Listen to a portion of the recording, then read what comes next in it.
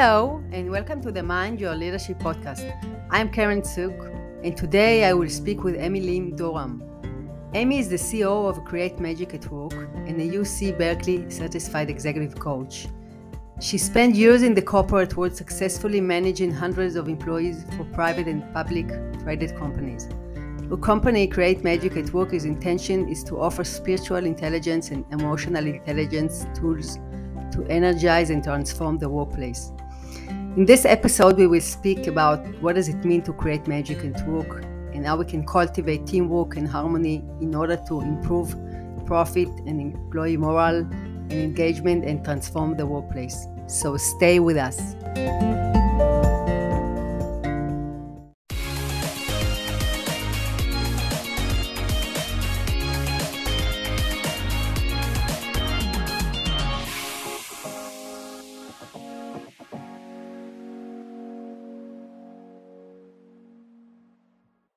Amy, it's a pleasure to have you here as a guest. Thank you for joining.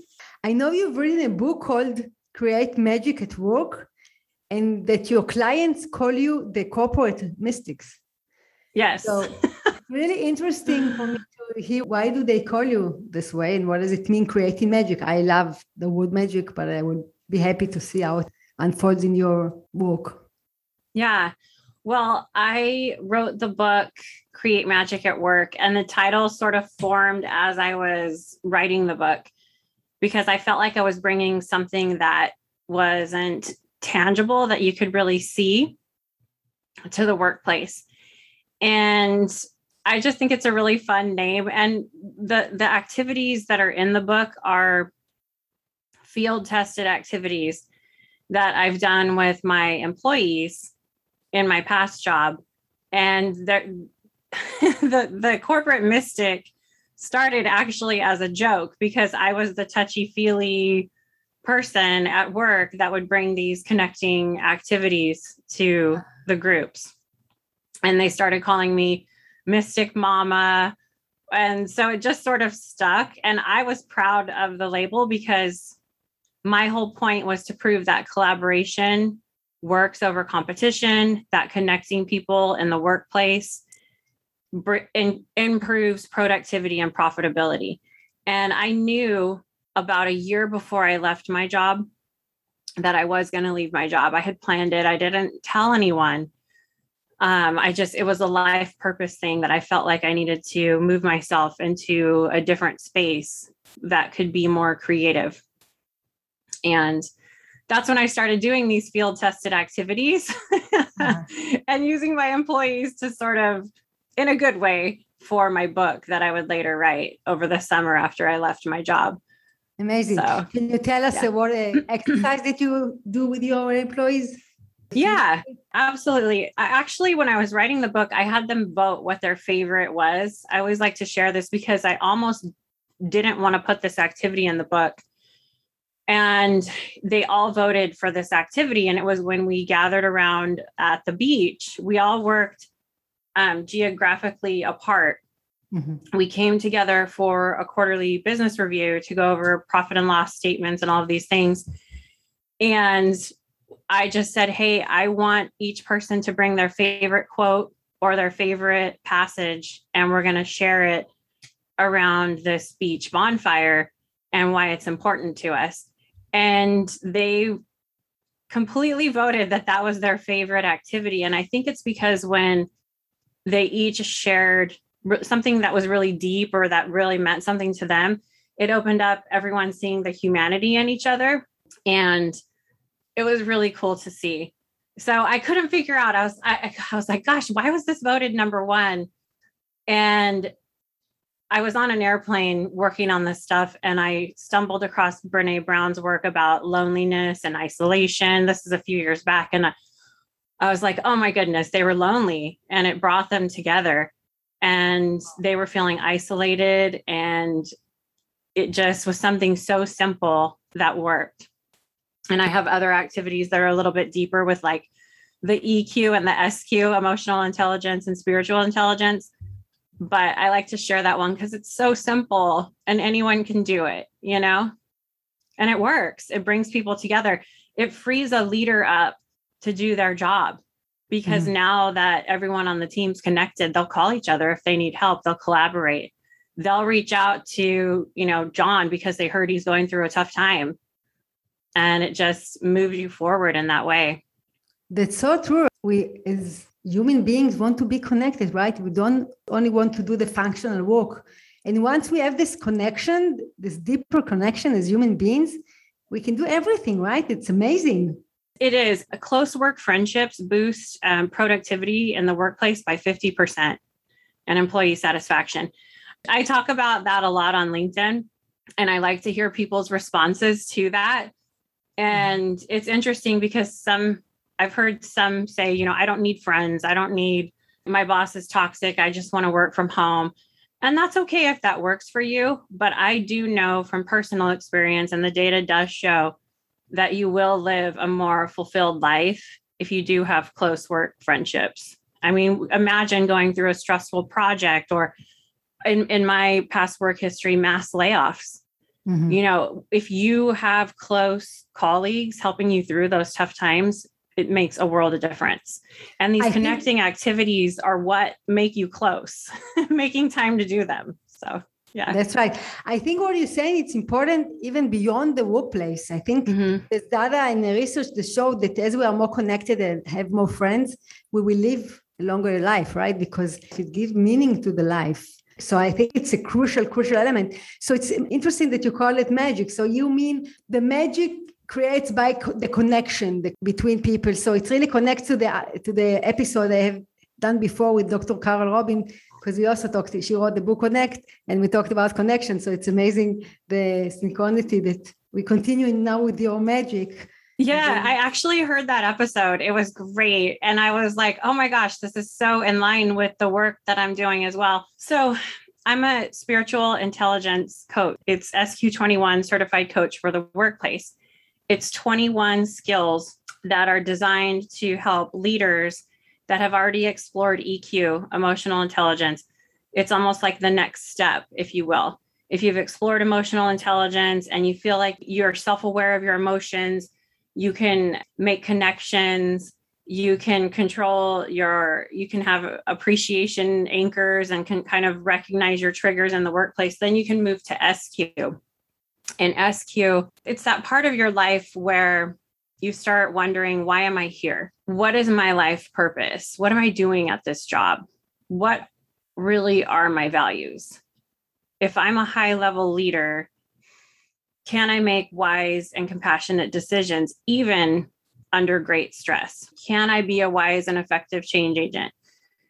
The ultimate definition of spiritual intelligence, there's a few, but the one I like to share, there's a couple I like to share. One is you put your day-to-day concerns aside, or you put your ego aside, and you operate from a big picture space. Or Cindy Wigglesworth, who created the 21 skills, says it's the ability to make wise and compassionate decisions and maintain inner and outer peace regardless of the situation. And I always smile when I say regardless of the situation, because it's like, that's tough. That's tough stuff. And so I bring all that up when you talk about that, because this is the inner work that leaders need to do to have that ripple effect in the world. You were talking about not just impacting the person at work, but how I always thought about that. How are they going to treat their family when they go home, or friends, or the person they see at the grocery store on the way home? A lot better after doing this connecting activity. So I kind of have two parts to what I do. I have the SQ deep inner work with leaders. That's more one-on-one experience. And then that's why I like Create Magic at Work so much, because it's like the fun team tools that sort of elevate EQ and SQ that you get to do as a leader, because we need some healthy balance there for sure. Yes, that's for sure. And it sounds amazing. I'm interested because when I finished my PhD, and also I use the word spirituality, and I created conferences and lectured about spirituality and leadership.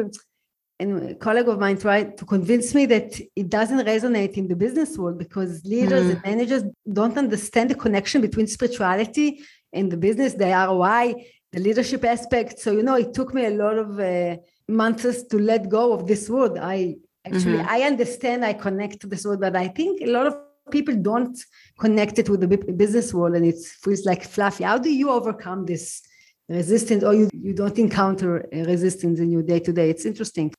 Well, I think it's having conversations like this that really helps bring that into the space, because I've completely experienced that too. It's a faith neutral system. You can be agnostic, you can be atheist, as long as you believe that there's a place within you that comes from wisdom and compassion and love. You can work on these 21 skills of spiritual intelligence. So you don't have to follow a specific religion. You can think of someone that you admire, a leader that you admire, someone in your life that you admire, and maybe think of the qualities that they exhibit that you might want to aspire to. And then you don't have to work on the 21 skills of SQ. Maybe you take there's an assessment. So maybe you take the assessment and one or two resonate with you. Okay.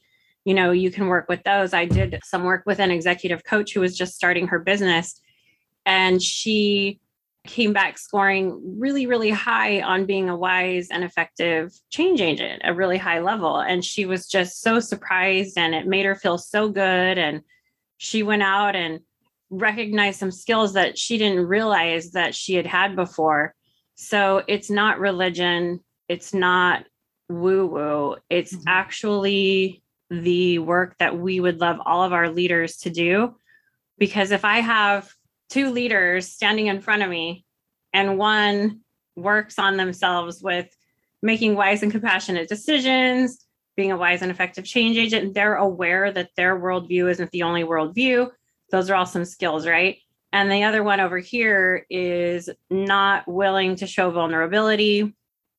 Maybe we just work on Excel spreadsheets all day and report numbers in. Who am I going to want to work for at the end of the day? Right. So think about it as a company. It actually improves your bottom line, because you're going to have top talent in line for the first leader, and then your productivity and your profitability is going to increase. But guess what? It requires humanity and connecting, which is hard for some people to take that step, right? It's amazing now that I'm thinking about it as we speak, that it's so natural to connect and it's so difficult to connect, right? It's so we got to be so instrumental and looking for the goals and the ROI that we forgot the basic as human beings. It's amazing.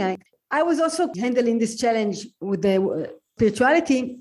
And at the end of the day, I define it also as being mindful, because being mindful is, for me, it's the ability to be connected to a personal experience that I'm going through. It can be an emotion, a thought, a process, and at the same time to the broader picture, to the open awareness. And the ability to move between these two realms enables us to choose freely our behavior, right? So we are not acting upon our emotions, our stress, and we are connecting to something beyond us, to the big picture, as you say, to the higher purpose, and we can act from this place. So this is what helped me to capture it and to bring it into the business world, and the way that they can digest and understand and adopt. Yes. So a lot of the words for business leaders that, it's the ability to create workplaces with less stress or with less ego-induced drama. Everyone wants to work in a workplace like that. Do you want your company to have less drama and less stress? Yeah. Do you want your leaders to be able to put their ego aside and operate from that place within that comes from wisdom and compassion, so you're confident that they're making decisions in the appropriate way when you're not in the room? Yes. Okay. Well, these skills are way more important than some of the training programs that some companies are doing right now, because technology changes so fast today. A lot of times you can't keep up, and it's so important to be able to trust the person in the room. And if they're operating with this skill set, you're a lot more confident with what they're going to do when you're not there. And also it's like what you were talking about, the higher purpose and all of those things. It's the ability to put your ego aside or recognize when your ego is triggered. It's almost like a multiple personality thing, but split between your ego and your higher self. Okay, this is my ego being triggered. Yes, I'm getting defensive because I feel attacked, or I feel like this person didn't speak to me in a respectful way, or maybe whatever the case may be. Okay, what does higher self Amy want to do about this? And the movie of Amy's life, when I look back, how would I want her to behave? And you can even have a conversation in your mind between your higher self and your ego. Say, okay, nobody's trying to kill you. You're safe. It's fine. Why don't you reach out and try to establish a connection, see things from the other person's point of view? Maybe they had a bad morning, reframe the story, and then establish a connection. I heard Dr. Carol talk about it, and it's part of the executive coaching training is, you stay curious, you ask meaningful questions, you approach situations without blame or judgment. I'm curious, what made you, speak to me in that way? Mm-hmm. What's going on? Those are all great ways to establish connection and build a bridge. That's amazing, and it's a muscle, it's a skill, the ability to be connected to our own experience and at the same time to reflect from the outside, from a third-person perspective. I think it's a skill that we need to nourish. It's not an automatic behavior, right? Our automatic behavior is to act upon our emotion, our stress, our situation, and without pausing. And it's a crucial skill. Another thing, we don't like to be in the uncertain area, not to know the answer. And usually, so we fix in our mind what's happened here, and then we can move on.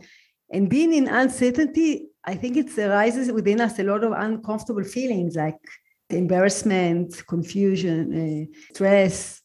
And I think we don't know what to do with these feelings. So we close them. What do you think about it? Deepak Chopra talks in his book, The 7 Spiritual Laws of Success. He talks about the law of least effort and the law of detachment. Mm-hmm. And I always try to go back to that because we all experience what you're talking about.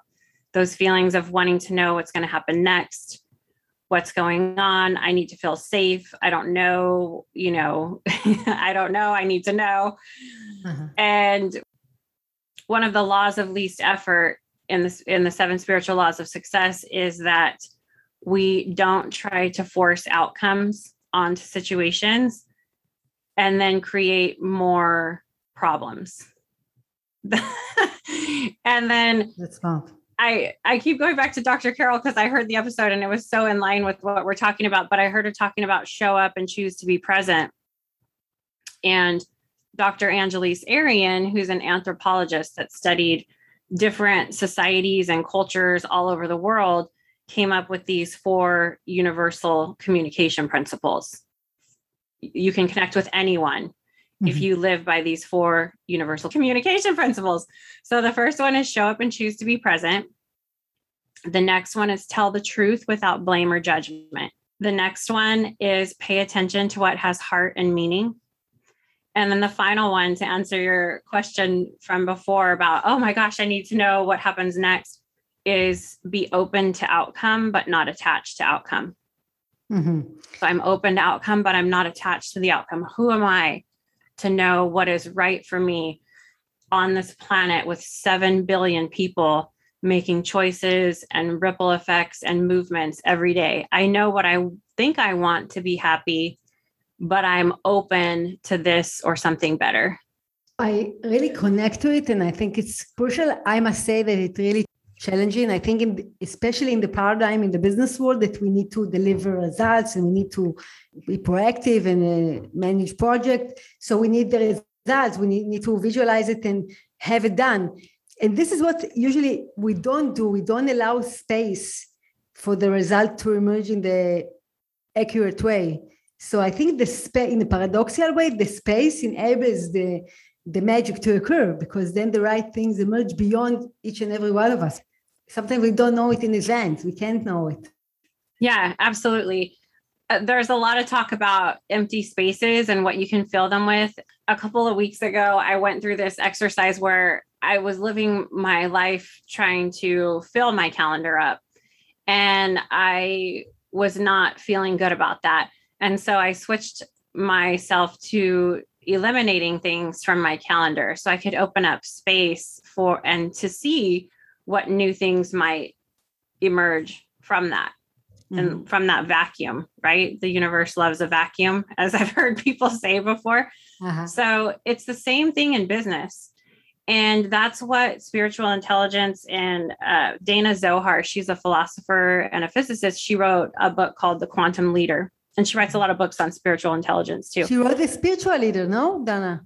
Yeah, she has a lot of books on SQ, but her latest book is called The Quantum Leader, and it's amazing.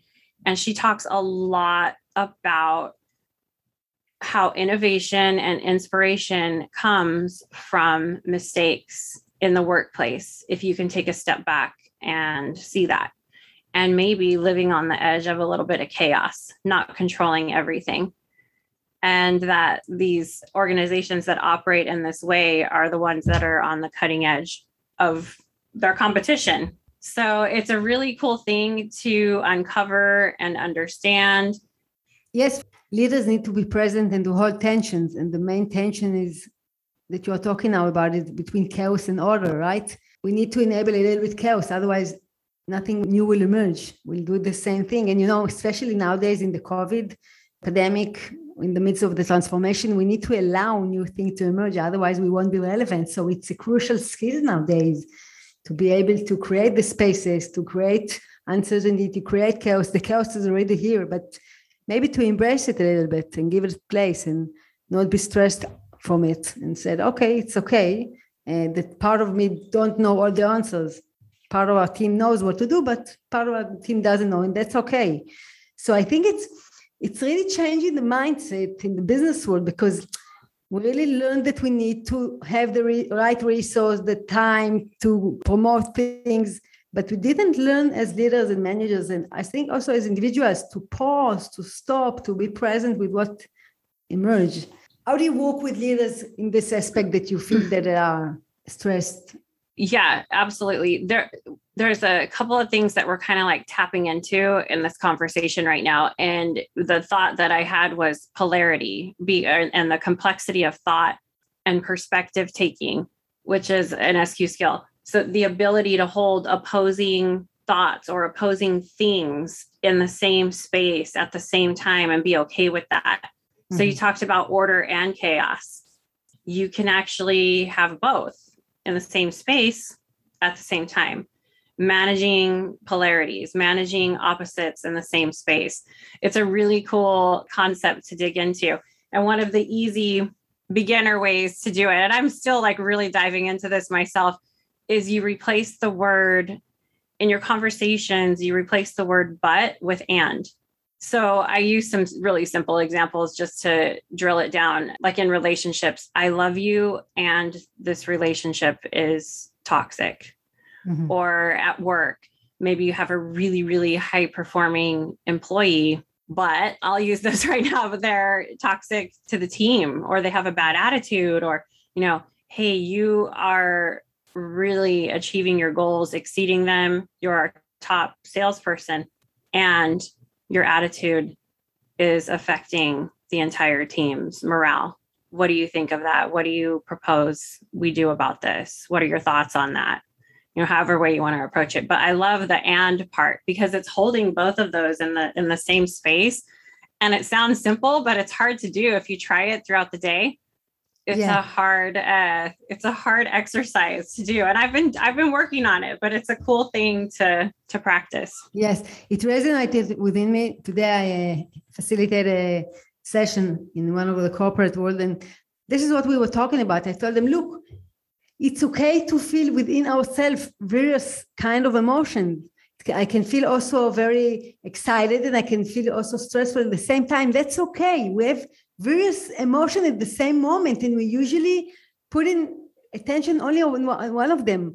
And I think the practice is to allow to all this emotion be present And maybe we want to connect to one of them and put them in front. As I talked with Dr. Carol Rabin, I like this practice also. But I think this is also a crucial aspect, begin with ourselves, because we don't allow ourselves to feel different kinds of emotion. We need to close it and to be in control, right? And to know where we're heading. But usually we feel a mixed emotions. And I think this is also a good practice to start talking the various kinds of emotion, even to start a meeting or conversation and ask each and every one, give me 3 or 4 emotions that you are feeling right now. And then we can help them talk this new language and connect to the chaos within them. What do you say? Yeah, I love that.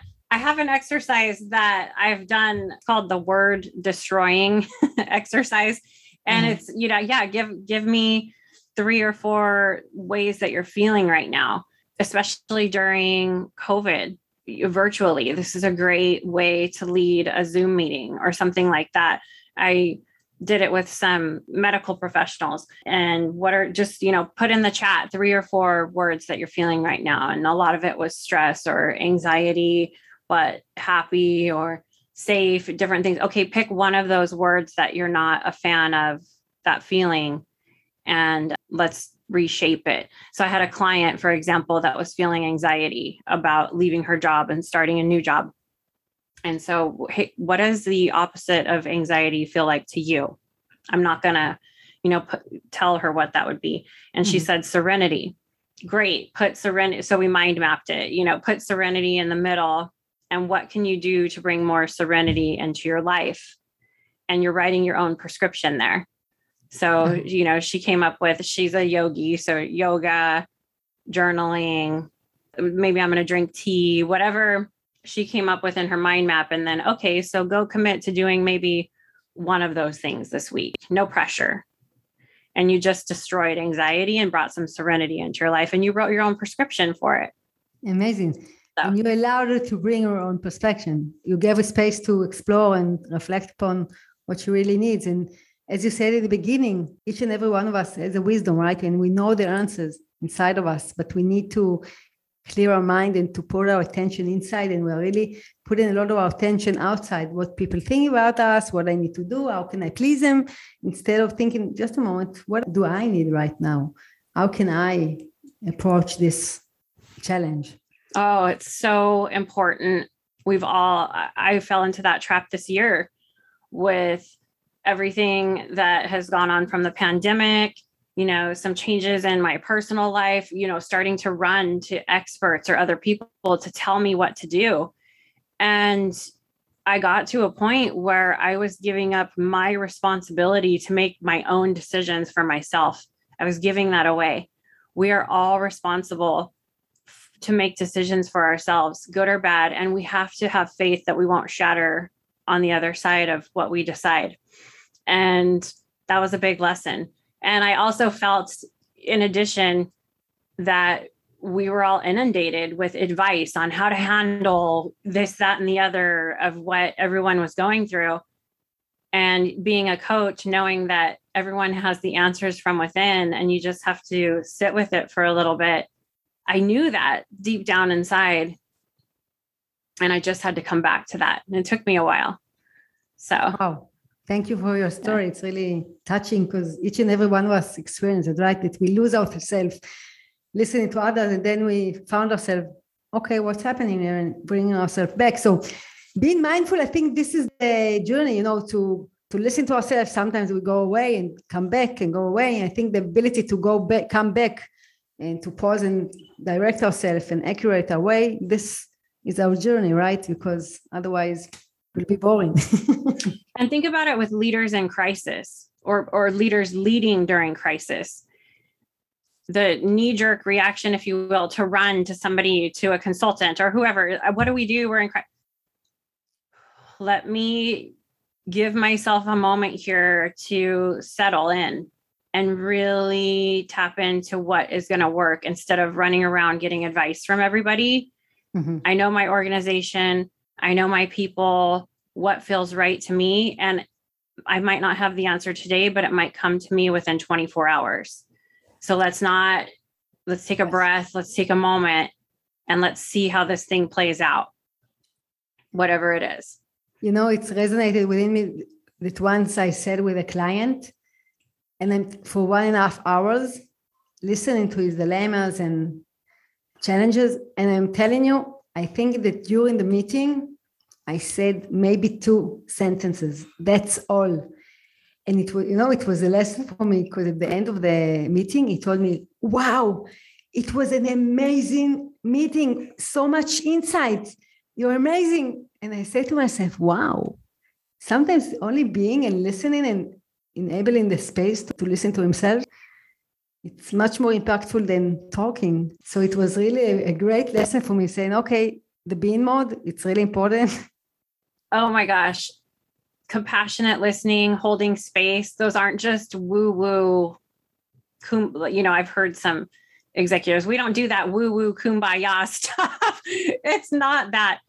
It takes practice. It takes work, because if you are exercising compassionate listening and holding space for someone, you're also practicing the need within yourself to fix or control the situation.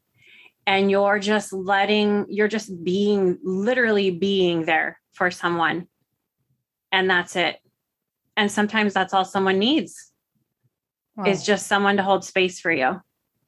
That's amazing. Because I really think that a main challenge, as I see it, to listen and not to give advice and correct the situation and control it, right? We learn to control.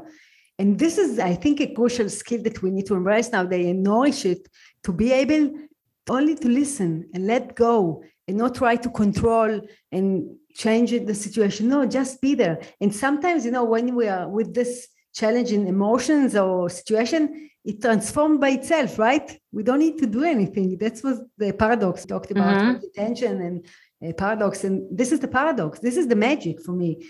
The magic emerged from the space that created. So, wow. Absolutely. I have 2 things on that.